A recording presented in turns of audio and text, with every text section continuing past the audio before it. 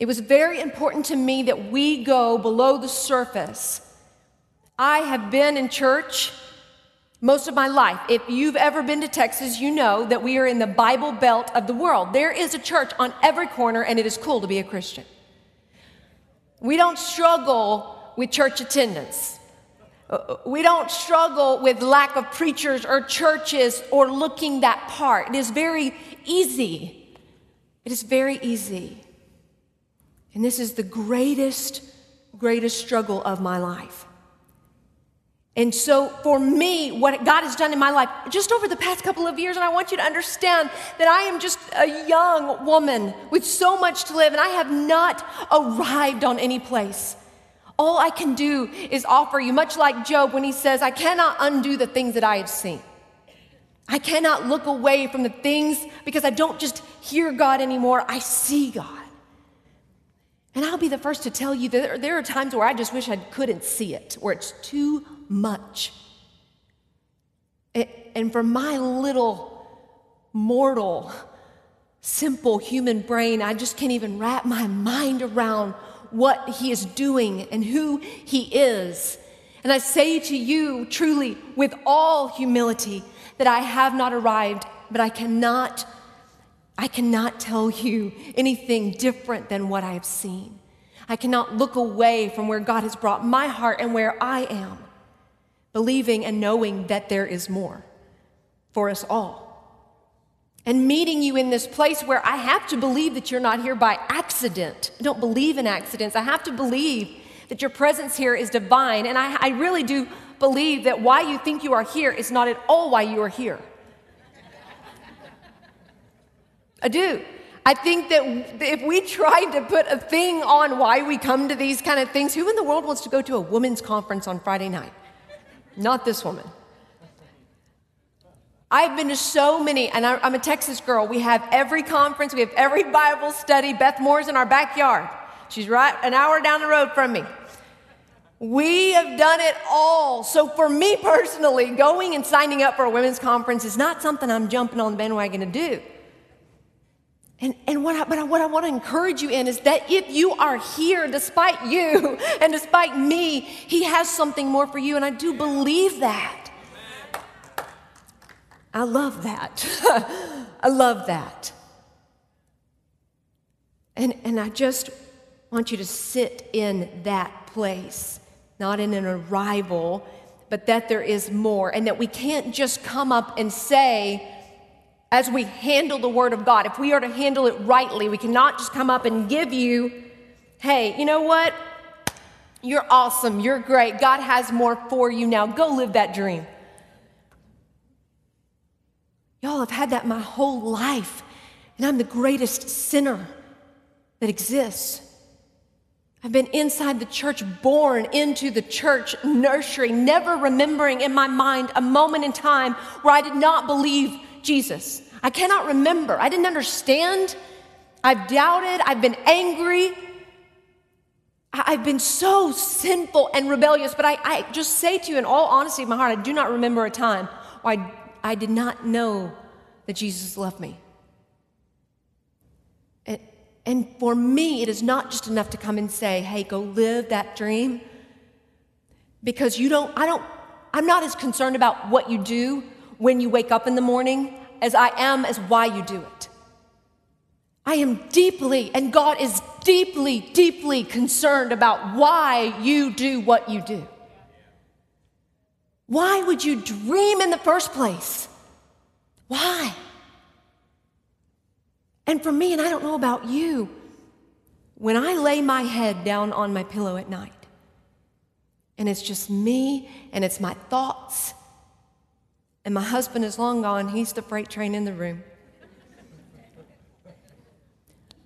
And I am laying there to think about all of my things that if I were to speak and I were to tell you, I would be so fearful of judgment that you would turn and walk away, that they would be too much for you to even look at. And so when I sit with that place and you sit with that place, that's the why. Why do you get up from that place? Why do you take another breath? Why do you go to work? Why are you a loving wife or a loving husband or a respectful child? Why do you love God? Why do you follow God? Why do you call yourself a Christian? Why? And so if you are taking notes, will you write this at the beginning, as this will be the kickoff of this weekend? Tonight, we are just going to wrestle with this: why we dream. Why do we even begin to get up? Why do we have purpose? Why? What is the point of it all? And then tomorrow, when we come back together, I'm going to give you some what and some hows.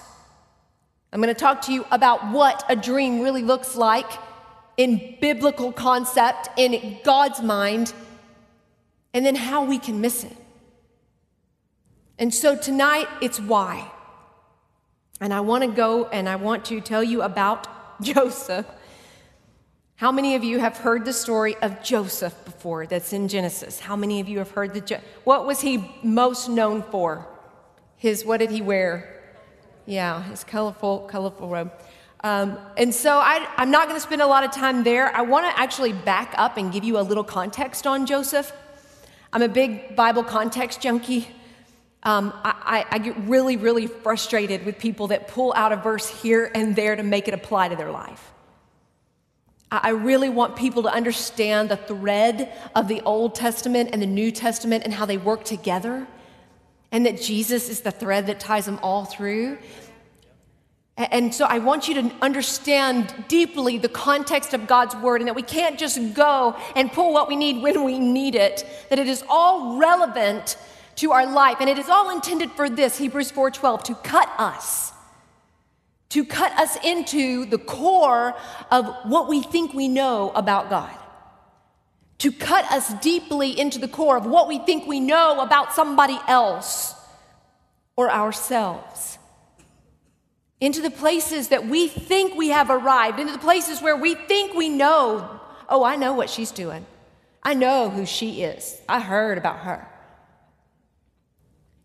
Or those lies that we are believing about ourselves, that we are not worthy, that there is no more for us, that I am not, just like Jeremiah cut himself so very short when God's call came to us, but I'm just a child, but I'm not, those are the lies that you're believing about yourself. And so God's word is intended to cut into those places, show us those places, and blow away the fog.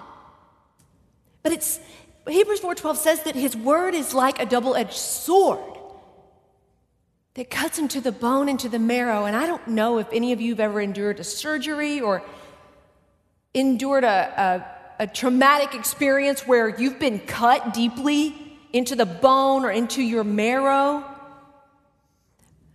I think we can all just agree that this is not a comfortable place.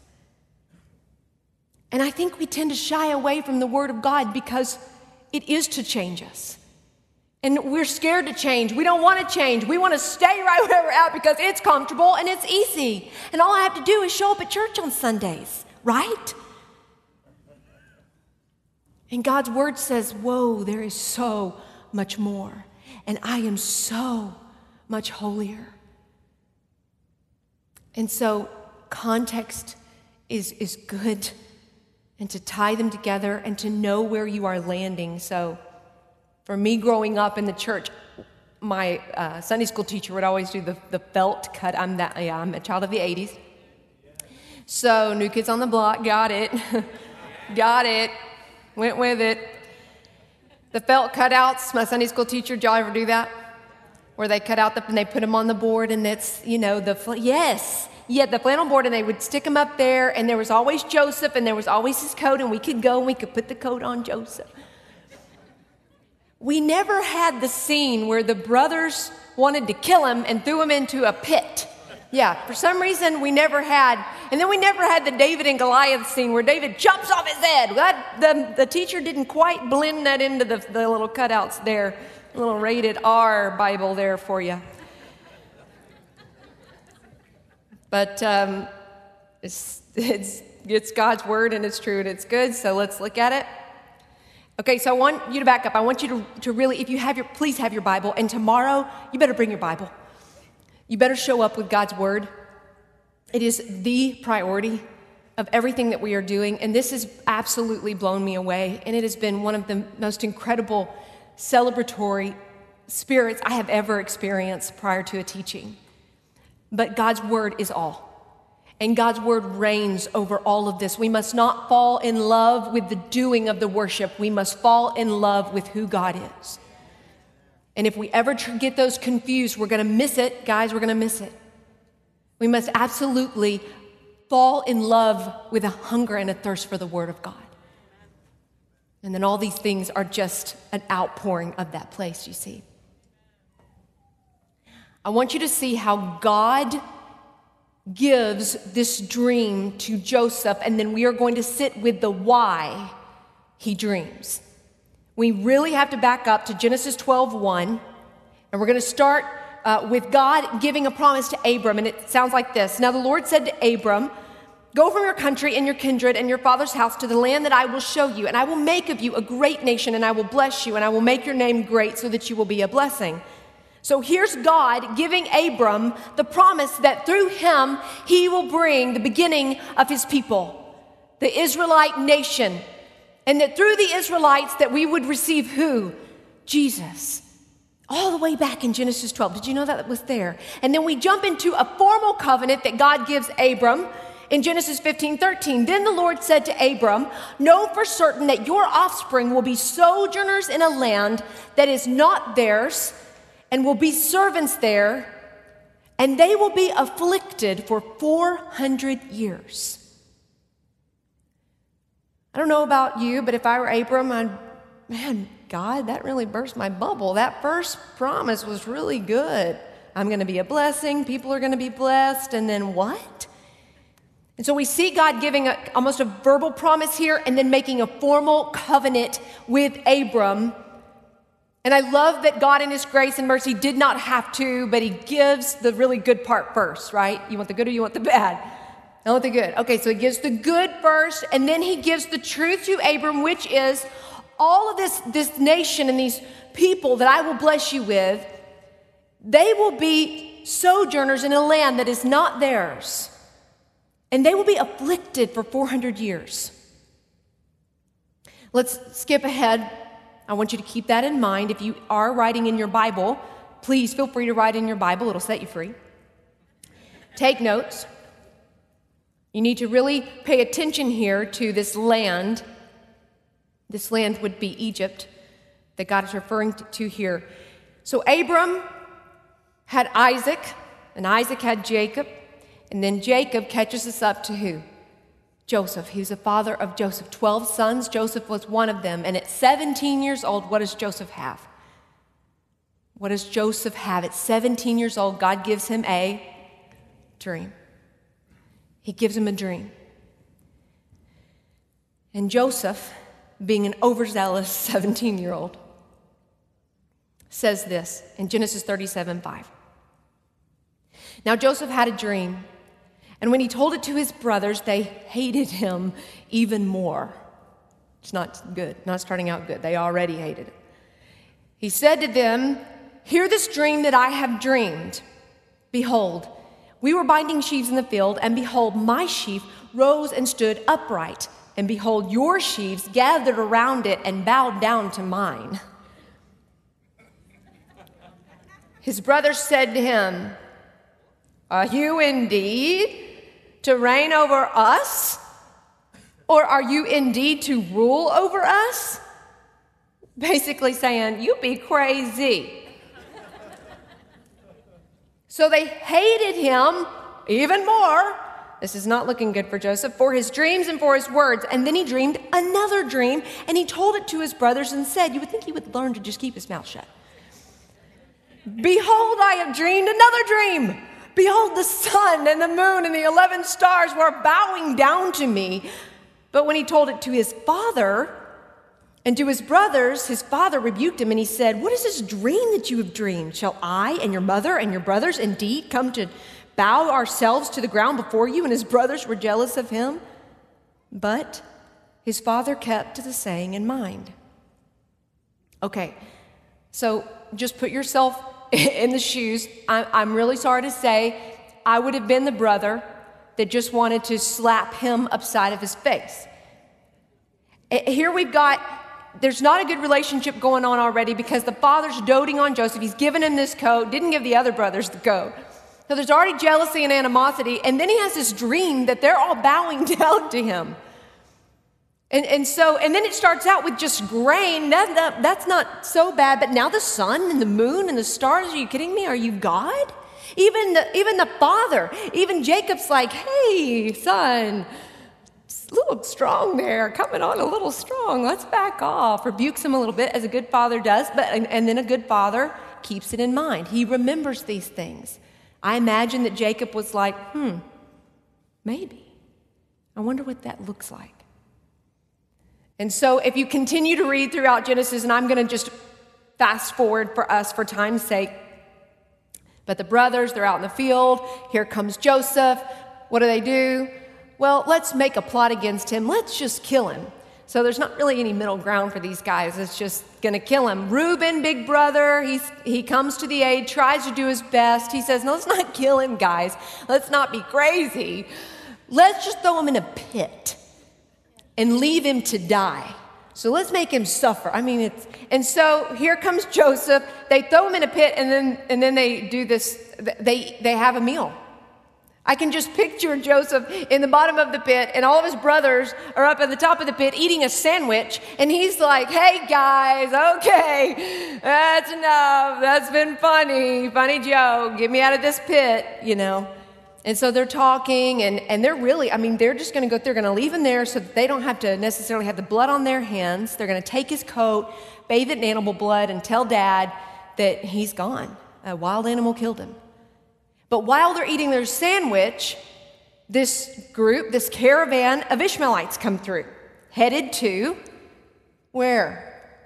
Egypt. And so they make a trade. They sell Joseph into slavery, and Joseph winds up in Egypt. Did you remember the land in Genesis 13 of where your people would go, and they would be enslaved, and they would be afflicted? So Joseph goes to Egypt. He submits and he serves in the kingdom faithfully. Potiphar, the captain of the guard, finds favor on him, and so Joseph rises in power, but Potiphar's wife, she has some daddy issues and she's insecure. And so she comes after Joseph and she tries to seduce him. He runs, which is the greatest thing a guy can do when a girl even begins to do that. It's not even to think about, wait, what's she doing? Nope, you just start running. You just flee. And that's what Joseph does. But he leaves behind his coat. And so she takes it to Potiphar, and then Potiphar believes his wife, and then Joseph's thrown in prison. Joseph again submits, he surrenders, he humbles himself to the prison guard. And he begins to find favor to the prison guard. He begins to then interpret dreams and interpret them correctly. And he lands himself a place as number 2 over the land of Egypt. Genesis 41:40. This is what the king of Egypt says to him, you shall be over my house, the Pharaoh. All my people shall order themselves as you command, only as regards to the throne will I be greater than you. So here we see Joseph. How many years later? 22 years later. From a 17-year-old boy who dreamed this dream, was left for dead, sold into slavery, was betrayed about and lied about, into prison, and rose up in favor again. And we see this beautiful picture begin to happen.